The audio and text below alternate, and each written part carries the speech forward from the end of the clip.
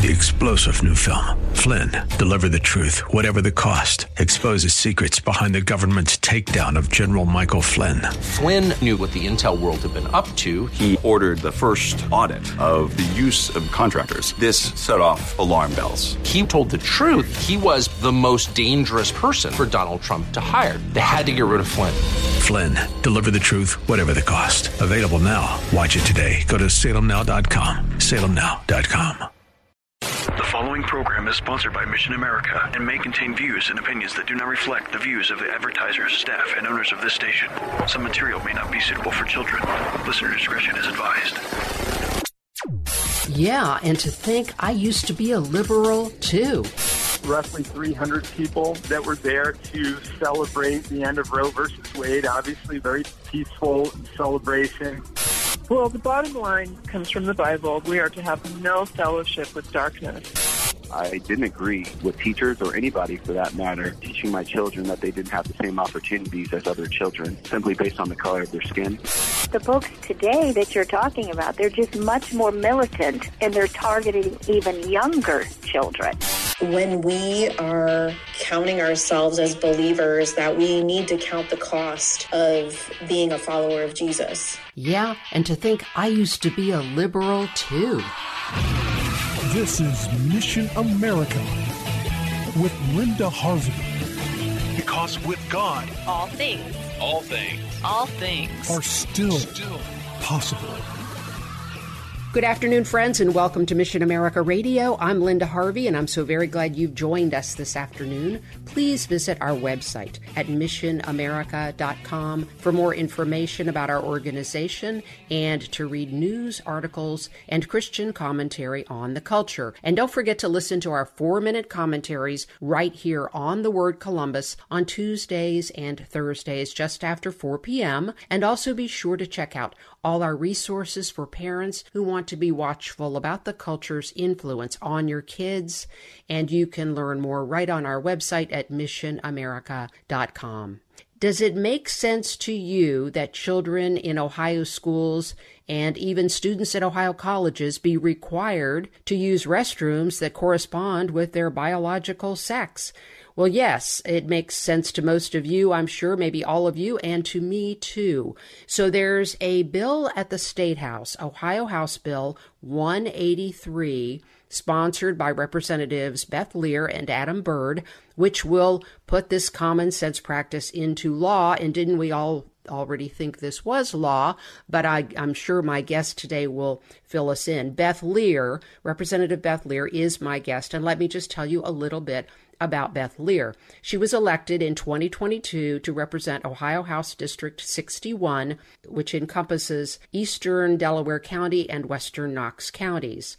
She's worked as a legislative aide in the Ohio House, as the education policy analyst and legislative liaison for the Buckeye Institute, a private sector researcher specializing in education policy, and recently served as Vice President of Government Affairs for Associated Builders and Contractors of Ohio. She also served in the Ohio Air National Guard, including active duty at the Pentagon during Operation Desert Storm. She has served on the Delaware County Republican Central Committee since 2011 and has been a board member for the Delaware County Library, Delaware County Port Authority, and 4 charter schools. In addition, she is a member of Delaware Bible Church, American Legion Post 457 in Sunbury, and many other local groups. Welcome to Mission America Radio, Beth. Wow, thank you. That made me sound really awesome.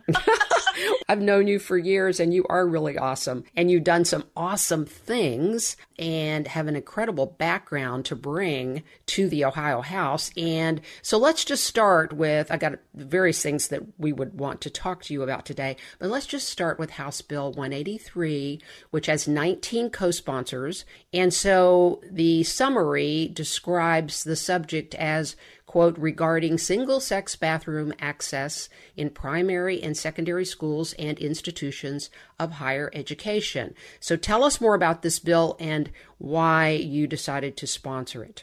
Be glad to, Linda. Thanks so much for having me on. Who knew that we would be here, that whoever expected in our public school systems that we would have administrators and teachers who want to have boys and girls to share bathrooms and locker rooms and even overnight accommodations. It speaks volumes about how far our culture has fallen, how much we are like Romans 1 right now. And so a dear friend of mine who passed away in February, State Representative Chris Jordan, had 3 young children, 9 and under. He wanted to introduce this bill, and I was going to be a co-sponsor, but since he is not here to do it, I took it up for him with the encouragement of his family. And I was very fortunate to get a joint sponsor in State Representative Adam Byrd, who is a former state superintendent for a public school in Southern Ohio. Wow. That's wonderful. That really helps. He's also chairman of the Education Committee where this is being heard. Am I right about that? Half right, yes. He is the chairman of primary and secondary education, but it is going to the Higher Education Committee. Representative Tom Young chairs that committee. Both Adam and Tom were very interested in being able to have this bill in their committees, but this speaker's rules are if you sponsor a bill, specifically the main sponsor of a bill, then you cannot also have that bill heard in your committee. So the decision was made that Adam would joint sponsor, and then Representative Young would be able to actually have hearings in higher ed, although the speaker has apparently asked that he not move on this bill for the time being. Really? Are you kidding me? Wow. That is stunning. What is the feeling down at the State House, dare I ask, about the Speaker of the House, Jason Stephens? It depends upon whom you ask. There have been, like the Larry Householder days, people have been punished for not doing things the way Jason Stephens wants them done. I don't personally have a bad relationship with Jason as far as I know. I have been very concerned with some of the decisions and things like an adoption bill that came out that I was asked to sponsor. And my response was, well, I have to read it first, and then gave it to a Democrat to joint sponsor with one of the Republican leadership. And the Democrat describes it as a bill that will end discrimination in adoption. I wanted to make adoption easier and less expensive. So I feel like our priorities are not exactly what you would want from a supermajority Republican state house. Mm-hmm. You know, do you think there will be unity in the Republicans at the State House going forward? I mean, you've done a lot over the years with both state and county politics. Do you think our pro-life and pro-family legislation is going to see a vote with Jason Stephens being kind of unreliable, perhaps is the best way to say it, on pushing forward and making those top priorities in his administration? Well, if I understood him correctly, there will probably be some movement of some socially conservative legislation closer to the primary, which in my terminology is we need to make sure that we're giving some of the Republicans who are in trouble conservative credibility for when they go back to their home districts and try to win, because I suspect we'll have a lot of contested primaries this time around. And I do want to make sure I say, because I thought I was going to have to eat my hat, I did not expect Jason to allow Senate Joint Resolution 2 to ever come to the floor, and he did. Mm-hmm. So I do want to give him credit for that we were able to get what is now issue 1 to the ballot for August 8th, and yes. Everybody needs to be aware of that. Okay. In case you're just joining us, folks, we are talking with Representative Beth Lear, who's Republican at the State House. She represents Eastern Delaware County and Western Knox County. Do I have that right? Yes, ma'am. Okay. Well, tell us about the August election and the 60% threshold for changing Ohio's constitution and why that's considered to be a priority right now. Well, what we have in Ohio, which I'm sure your listeners are well aware, is easy access to our Constitution for any outside entity that has enough money to come in here and buy the signatures they want. So we end up with ridiculous things like casinos in our Constitution. And there was an attempt a couple of years ago to get marijuana into the Constitution, and only specific entities would be designated as growers. Whether you agree with recreational marijuana or not, I don't. The idea that our Constitution is going to hand out little certificates to certain people to grow it is ridiculous. This is a foundational document, and it needs to be undergirding our Ohio Revised Code, not open to left-wing organizations from California and New York to manipulate. Mm-hmm. Right. And so the concern is that right now it's 50% plus one for any initiative that is voted on, and it is quite likely that in November we will have an initiative on making abortion at every stage of pregnancy legal and through our Constitution. And a 60% threshold would be harder to make that happen. Is that what you understand? Well, that is a piece of it, but I can assure you that there are many issues in addition to the ones that are most important to us. Life is very important to us. The Ohio Chamber of Commerce is not involved with the push for issue 1 because of that. They're concerned about the $15 an hour minimum wage and the promise for a $25 an hour minimum wage that will destroy small business for, again, recreational marijuana. The unions are opposed because they fear right to work could come through. You have all kinds of issues, and that's why the Farm Bureau, National Federation of Independent Businesses, as well as Citizens for Christian Virtue, and others, including Ohio Right to Life, have come together with the chamber to for the first time, I think, in recent memory, a solid Republican way across the board, including the Ohio Republican Party, all backing issue 1 because it touches on everything that matters to us, including life and the transing of kids. Yes, that's another piece of this that we're trying to get the word out about. But the way the measure that is likely to be on the ballot in November is phrased is that every individual shall not be restrained in learning about and exercising their right to reproductive rights, and that would include minors. So there's no age limit designated on that. And also, it would include these sex change operations, quote unquote sex change operations that have to do with the reproductive system. And so you could have minors being able to access that without their parental knowledge or consent. And that's how you understand that, correct? Is that correct, Beth? Yes, absolutely. I mean, it's broad enough to drive a liberal Mack truck through, and it's intentional. I mean, they did this in Michigan. They've done it in other states. This is the response to the overturning of Roe v. Wade. And I mean, we need to make sure that we're calling this what it is. I mean, you are going to have the pedophile down the street be allowed to impregnate your daughter and take her to get an abortion, and the parents will never have the right to know. Right. Or the pervert in, let's just say, a public institution of some sort, who talks your child who's depressed into believing that they are the opposite sex, and then that person could take the child to get opposite sex hormones and even sex change surgery based upon the way it is currently written.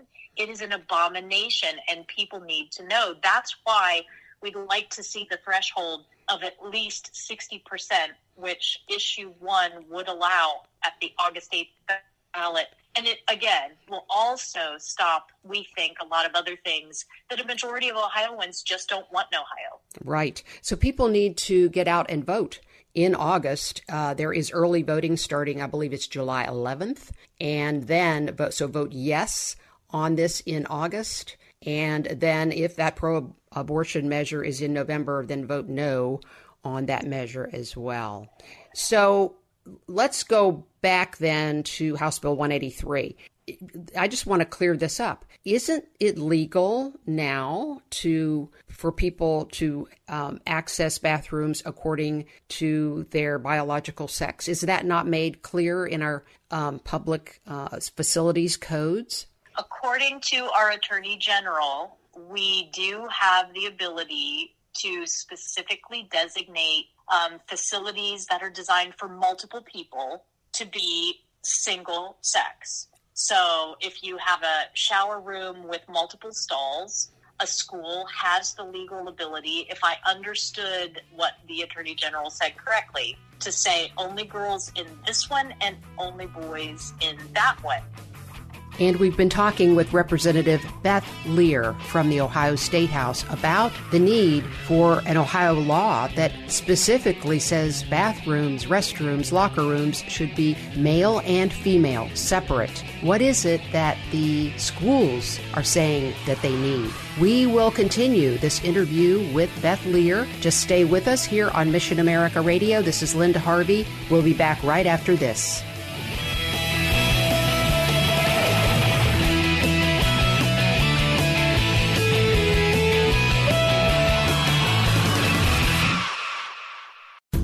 Today's program is pre-recorded. To learn more, log on to missionamerica.com. Now, here's Linda.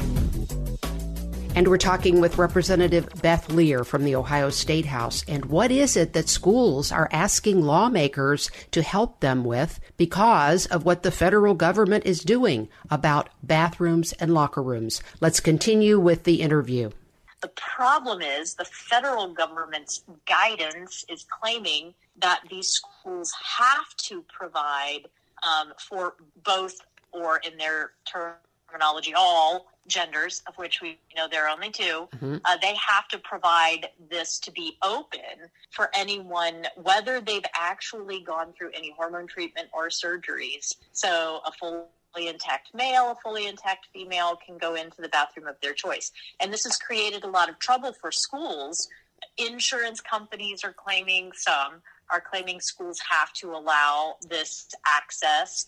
And so we've had supers actually calling legislators and saying, please put something in the law that we can reference to show that we have the right to protect all our kids. And It is protection for all kids. Right, because this has opened the doors to males pretending to be females and attacks in bathrooms. You know, that there are males that are not stable when they, I think most people who have those affinities and that kind of gender confusion, they are not stable because that's by definition a delusion. They're not in touch with reality, but some are even unstable to the point of being violent. And now they have an open door, literally, to be side by side with girls. And, if you've got somebody who's on the edge, that just gives females less privacy and less protection. And that is a huge concern to so many parents. But what many of us have failed to understand, and I just recently realized and verified through a couple of my school board presidents, it's even worse than kids sharing bathrooms. If you have an open to the public event at your school, and they all do, whether it's an art show or a basketball game or anything like that, these school districts can't discriminate on the basis of age.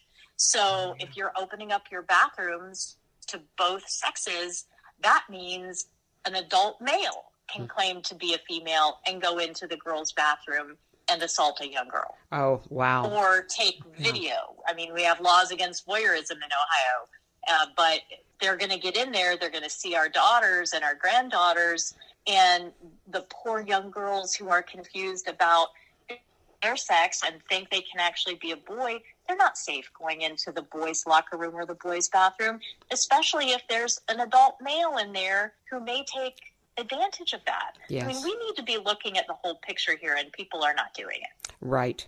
So people should call their state house reps and urge them to support House Bill 183, I assume. Would you like to ask people to do that?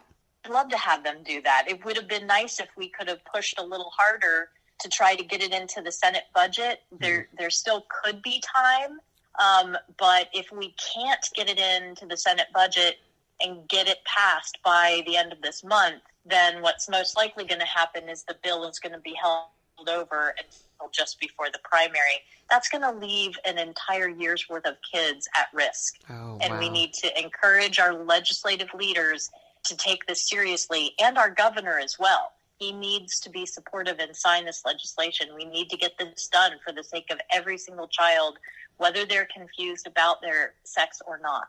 Wow.